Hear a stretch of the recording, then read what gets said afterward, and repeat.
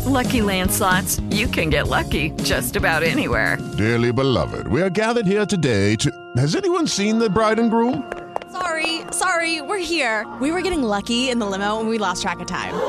No, Lucky Land Casino, with cash prizes that add up quicker than a guest registry.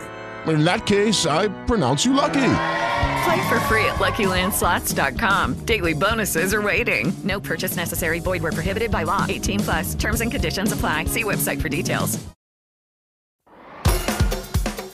Hello, everybody. I am Lucia Matuonto, and welcome to the Relatable Voice podcast, a talk show where my guests and I talk about relatable everyday situations, books, and the environment we live in. Remember to subscribe and follow the podcast on social media so you can be notified when a new episode is available. Let's begin. On today's episode of the RV, we are headed down to Memphis, USA to talk to Susan Cushman. Susan has published 7 books in the past 5 years. So, Susan, welcome to the RV. Thank you, Lucia. Thanks so much. It's my pleasure. So, Susan, 7 books in 5 years is incredible. Where do you think this creativity came from? Well, I think I must have been born with it because I've always either wanted to draw, paint, or write, even since I was a little girl. But I love this season of my life, the very most. I turned 70 in March. And and I was a stay-at-home mom when I was raising our we have 3 adopted kids who are grown now. They're 39, 40, and 44. And I have 4 granddaughters, and I'm loving being their mother and their grandmother, and I love traveling with my husband, whenever we can. We couldn't a whole lot last year, but I hope to get back to it. And we live right on the Mississippi River in a kind of new urban neighborhood in Memphis, Tennessee, and I'm from Jackson, Mississippi, so I'm Southern. I've only lived in these 2 places, and so I'm very much Southern. Very much. I've never been to Mississippi, but I know it's very beautiful. So you are a mom of 3. Can you tell us about your journey as a mom? Yes. Well, I found out I was really young when I found out that I could not have children. And we got married really young. Like I had just turned 19 and my husband was 21. And so we immediately applied to adopt children at that age. And the adoption agency looked at us like we were crazy. And I said, well, do you want to see my surgical reports and see that I can't have kids? I said, no, it's just that we don't want to give a baby to somebody that young who just got married. Check back in 4 years when your husband finishes medical school. He was starting medical school. With 4 years, we checked back. They said, no. We want to wait 3 more years until he finishes his residency training.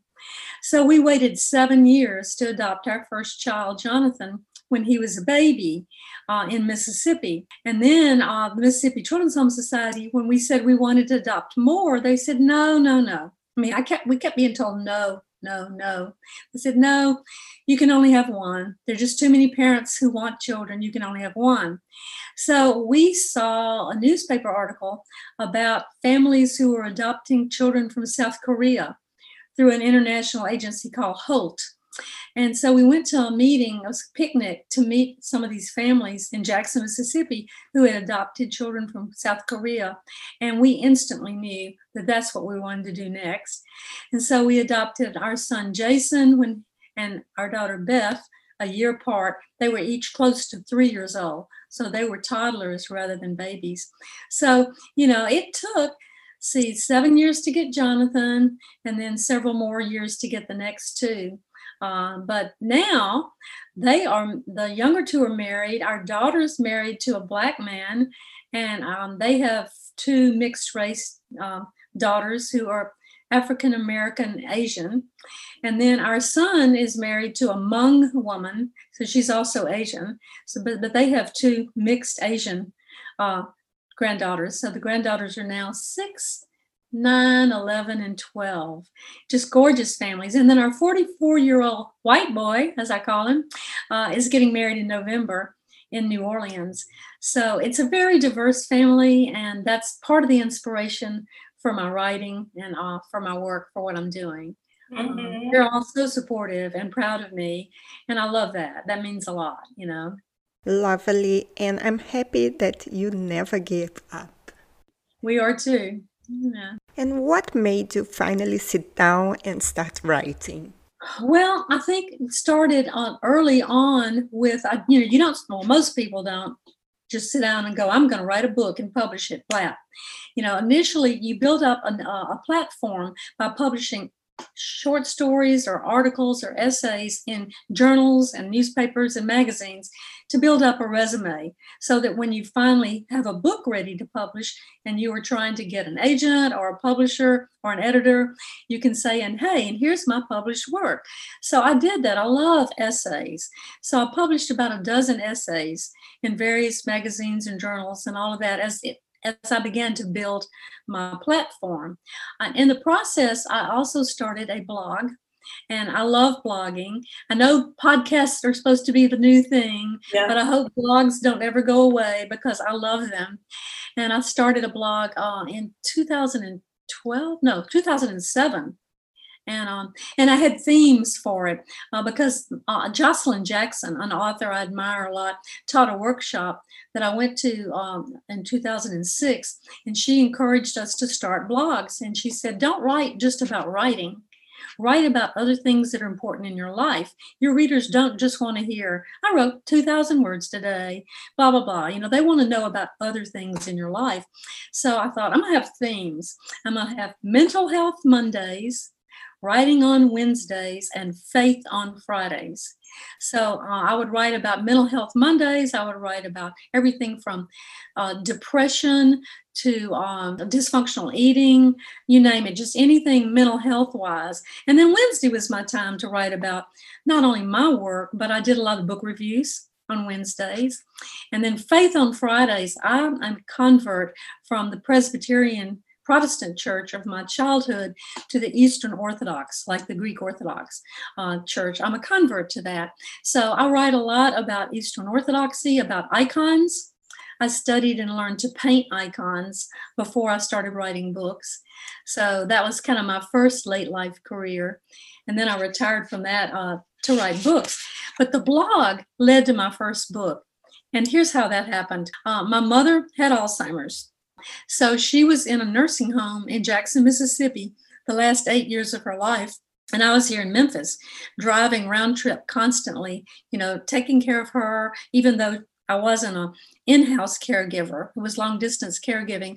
And I would come home from each of those trips and I would write a blog post about it. And so some of my readers said, why don't you turn those into a book? So my first book became a memoir, Tangles and Plaques, A Mother and Daughter Face Alzheimer's. That was published in January of 2017. And sometimes I will say that was my easiest book to write because the blog posts were already written, but my hardest book to live, to live that out. And I lost Mom in 2016 to Alzheimer's. I keep returning to Alzheimer's in some of my writing, because it's just was such a crucial part of my life. And my mother's mother, my grandmother, also died from that. So that was the beginning of 2017. At the same time, I was writing my first novel, Cherry Bomb, which took 6 years to write.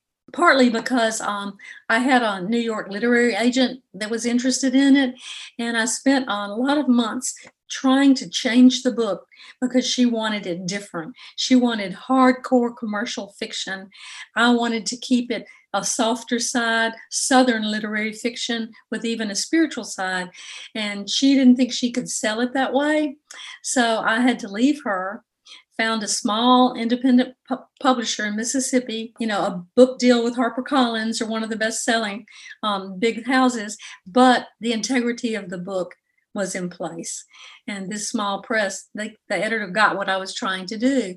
So I was very proud of that, my first novel, Cherry Bomb. Can you tell us quickly about it? And it's about a little girl who escapes from a religious cult, throws up graffiti as a cry for help, gets a scholarship to the Savannah College of Art and Design in Savannah, Georgia, goes to a monastery where a nun is teaching icon lessons, and ends up, there's a mystery involved with her and the art teacher at the college and the nun. So there's a bit of a mystery involved there too. So that one's called Cherry Bomb.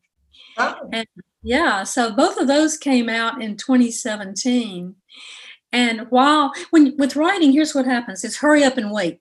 It's kind of a phrase you hear in the military, because you've got to meet their deadlines and then you have to wait until the next deadline. And that's the way writing and publishing is. You've got to meet each deadline for each thing they need, and then you might wait for weeks or months till the next thing happens with the publishing house. So I can't just sit around and wait. I have to be doing something. So while those two were being published in 2017, I decided to edit an anthology, because I had been published in 4 anthologies, and I thought, wouldn't it be fun to put one together? So I published Second Blooming, Becoming the Women We're Meant to Be, and it has essays by 24 women. It has a foreword by Anne Lamott, and it was published by Mercer University Press in 2017. Wait, that's the same year. Yeah, that was published the same year as the memoir and the first novel. All 3 of those were published in 2017. So, that was so much fun that I wanted to keep going. Putting together an anthology is a lot easier than writing a book for me, because it's about organizing, and I like to organize things and people. So I did another anthology in 2018, and this one is called Southern Writers on Writing. And how many authors participated? I invited 13 men and 13 women, all Southern authors, to contribute essays, and the University Press of Mississippi published it in 2018, which was a whole lot of fun. And so my publisher for Cherry Bomb, the novel, is from a small town in Mississippi, and he asked me to go on a little book tour through the small towns in Mississippi, speaking about my book to friends of the library groups. These are groups at each little library, and I did that. And after I researched each town, because even though I'm from Jackson, Mississippi, that's the capital. I had never been to most of these small towns with really cool names like Eupora and Aberdeen and Pontotoc. And so I researched the towns, learned a lot about their history and even famous people that live there. I went to the town, I spoke to the group, visited some landmark places, and then I came home. And of course, the first thing I thought to do is write a blog post about it. But instead, something happened, something clicked in my brain and said, what if instead of writing blog posts, what if you write short stories? Then you can make stuff up. And I thought, I don't even read short stories. Why would I do that? I'm talking to my muse on my shoulder that's talking to me. And I thought, well, I'm going to create a fictional author. It was me, but I named her Adele, and I'm going to have her go on this journey. And in each town, I'm going to have her meet someone who is struggling with issues that have affected my life: Alzheimer's, cancer, alcoholism, homelessness, sexual abuse, issues that all have touched my life in one way or another. And so she helps these people in each of these towns. And that's how my short story collection, Friends of the Library, came about. And it was published in 2019. And so once again, some readers who read that, just like the blog readers said, turn that into a book. The short story readers said, there's one short story in there that we want to know more about. We want you to turn it into a book.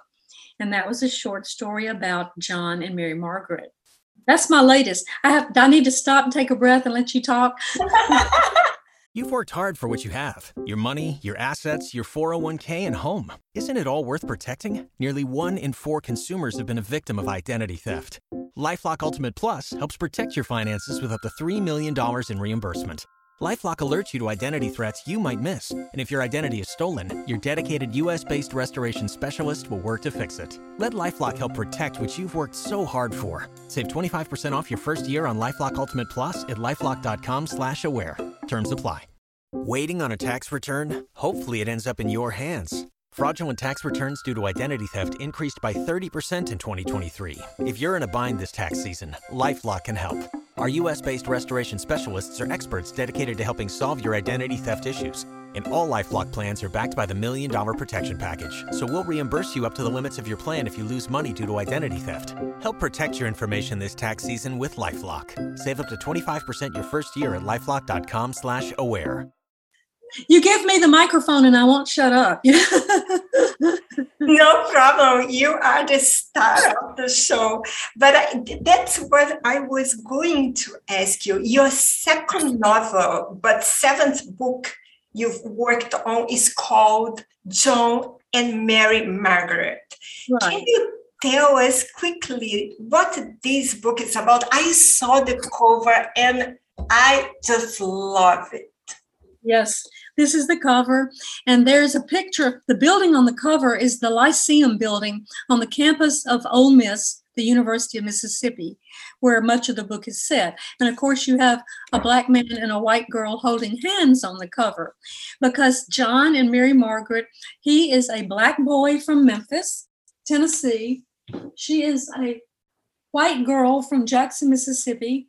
They fall in love on the Ole Miss campus in 1966, which wasn't a good idea culturally. This is just 3 years after the James Meredith incident happened, when he was the first black student even allowed on campus. This was just 3 years later. And from a personal point of view, my husband was there in 1966 as a freshman, but I didn't get to school there till 69. So I set part of it a little bit earlier than I got there. But Mary Margaret and I have a lot in common, because I set part of it in the Tri-Delt sorority house, which was my sorority house, but they figure out pretty quickly. John is he's beat up by some white boys on campus for trying to date Mary Margaret. He takes her to a football game, and when he's taking her back to the sorority house afterwards, the other couples, the other dates the boys are taking the girls in for the night, they see him and they beat him up, and so he and Mary Margaret break up.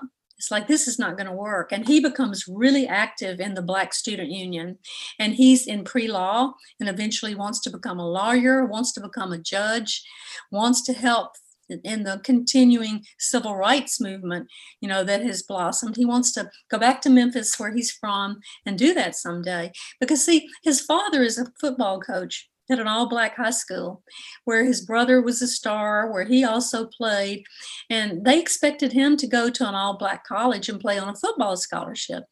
He didn't want to. He wanted to go to the University of Mississippi, into a different culture.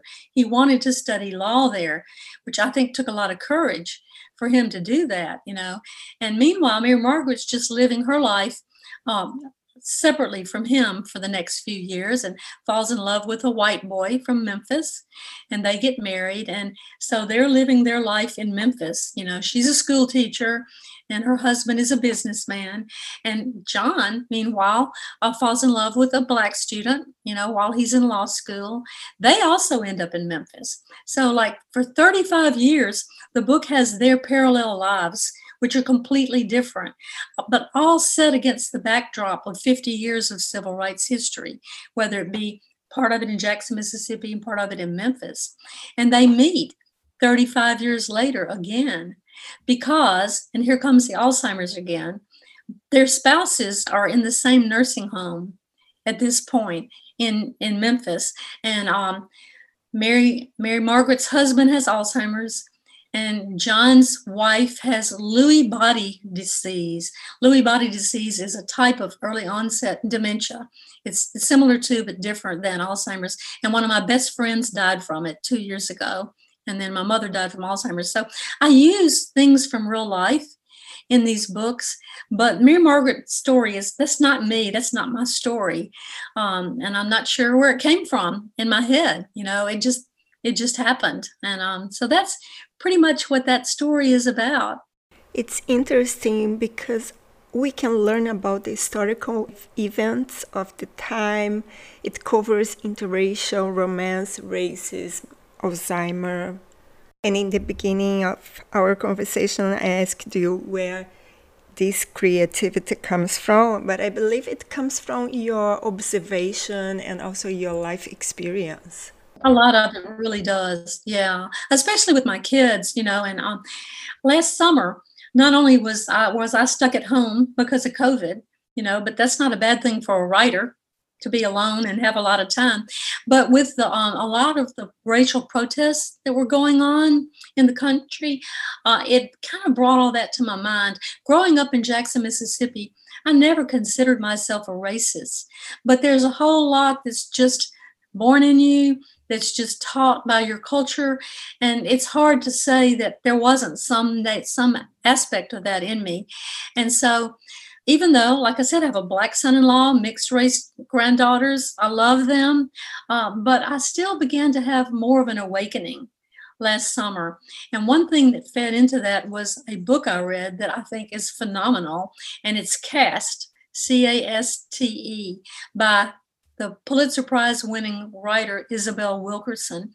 And she takes the issues of caste and race, and she parallels what's going on in the United States with what happened in Nazi Germany and in India.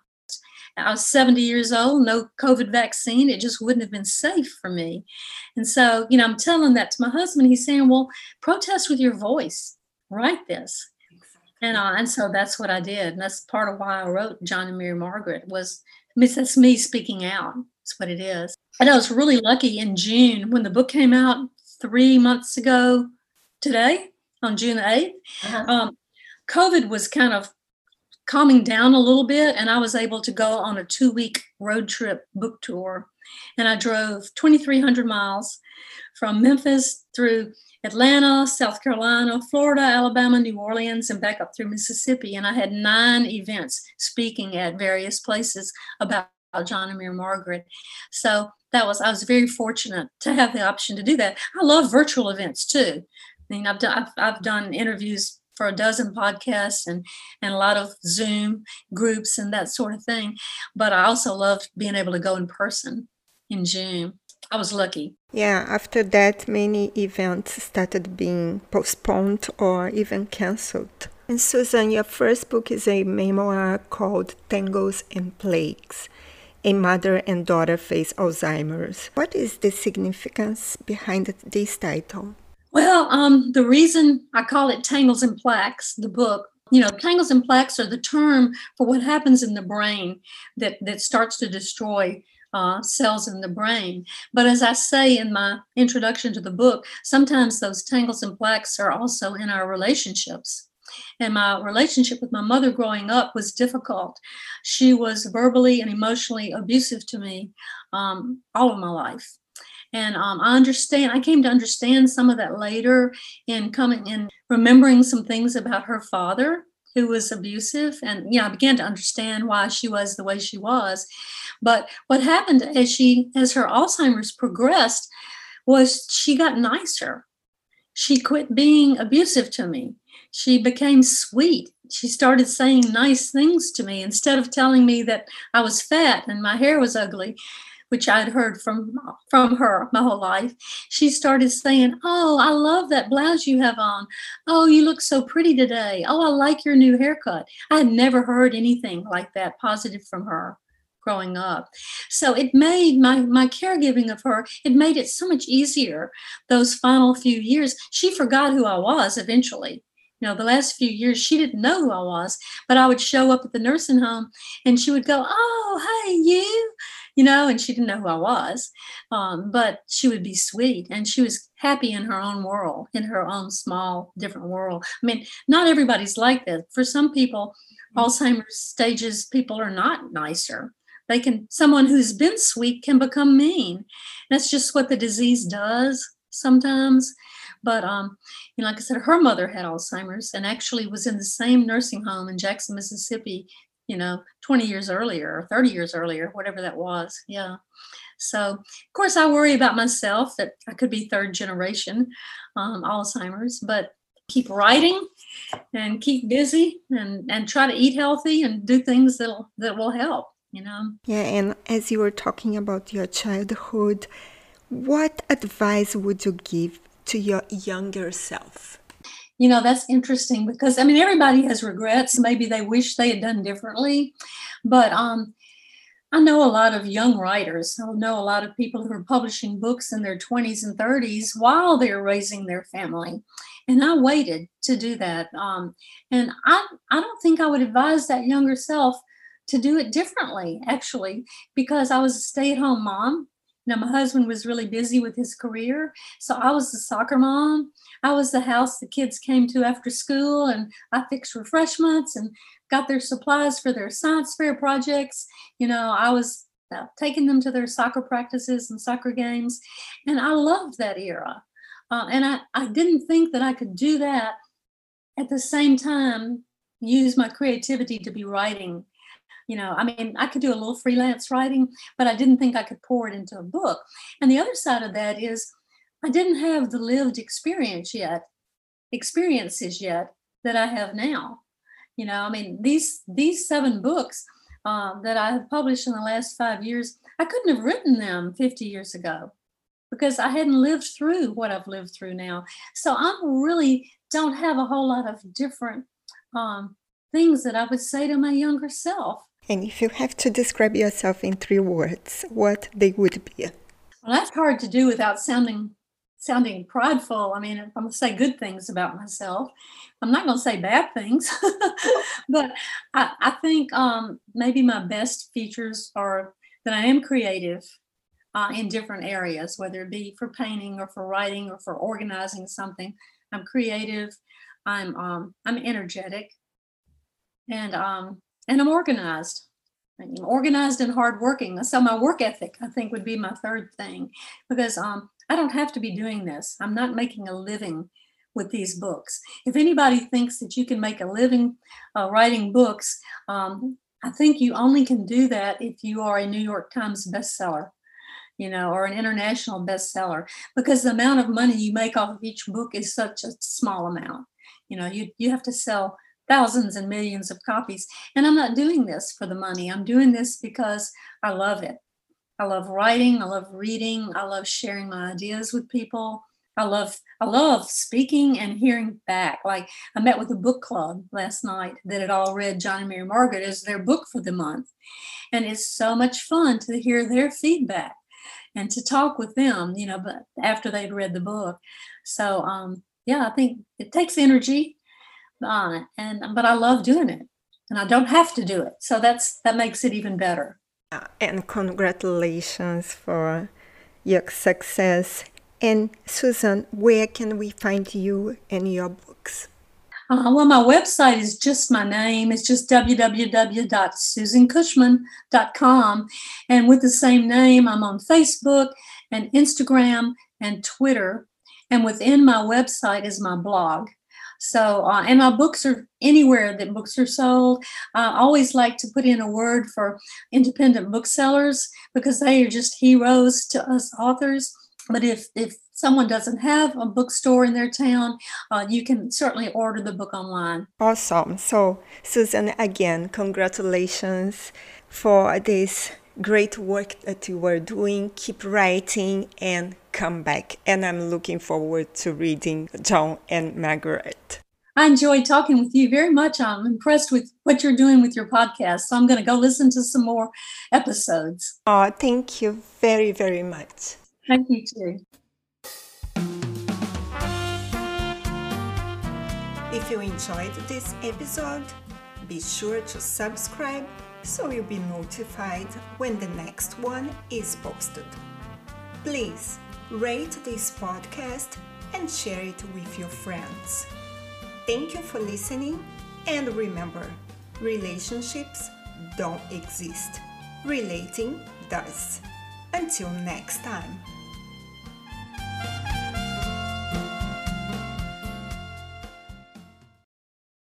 You've worked hard for what you have. Your money, your assets, your 401k, and home. Isn't it all worth protecting? Nearly 1 in 4 consumers have been a victim of identity theft. LifeLock Ultimate Plus helps protect your finances with up to $3 million in reimbursement. LifeLock alerts you to identity threats you might miss. And if your identity is stolen, your dedicated U.S.-based restoration specialist will work to fix it. Let LifeLock help protect what you've worked so hard for. Save 25% off your first year on LifeLock Ultimate Plus at LifeLock.com/aware. Terms apply.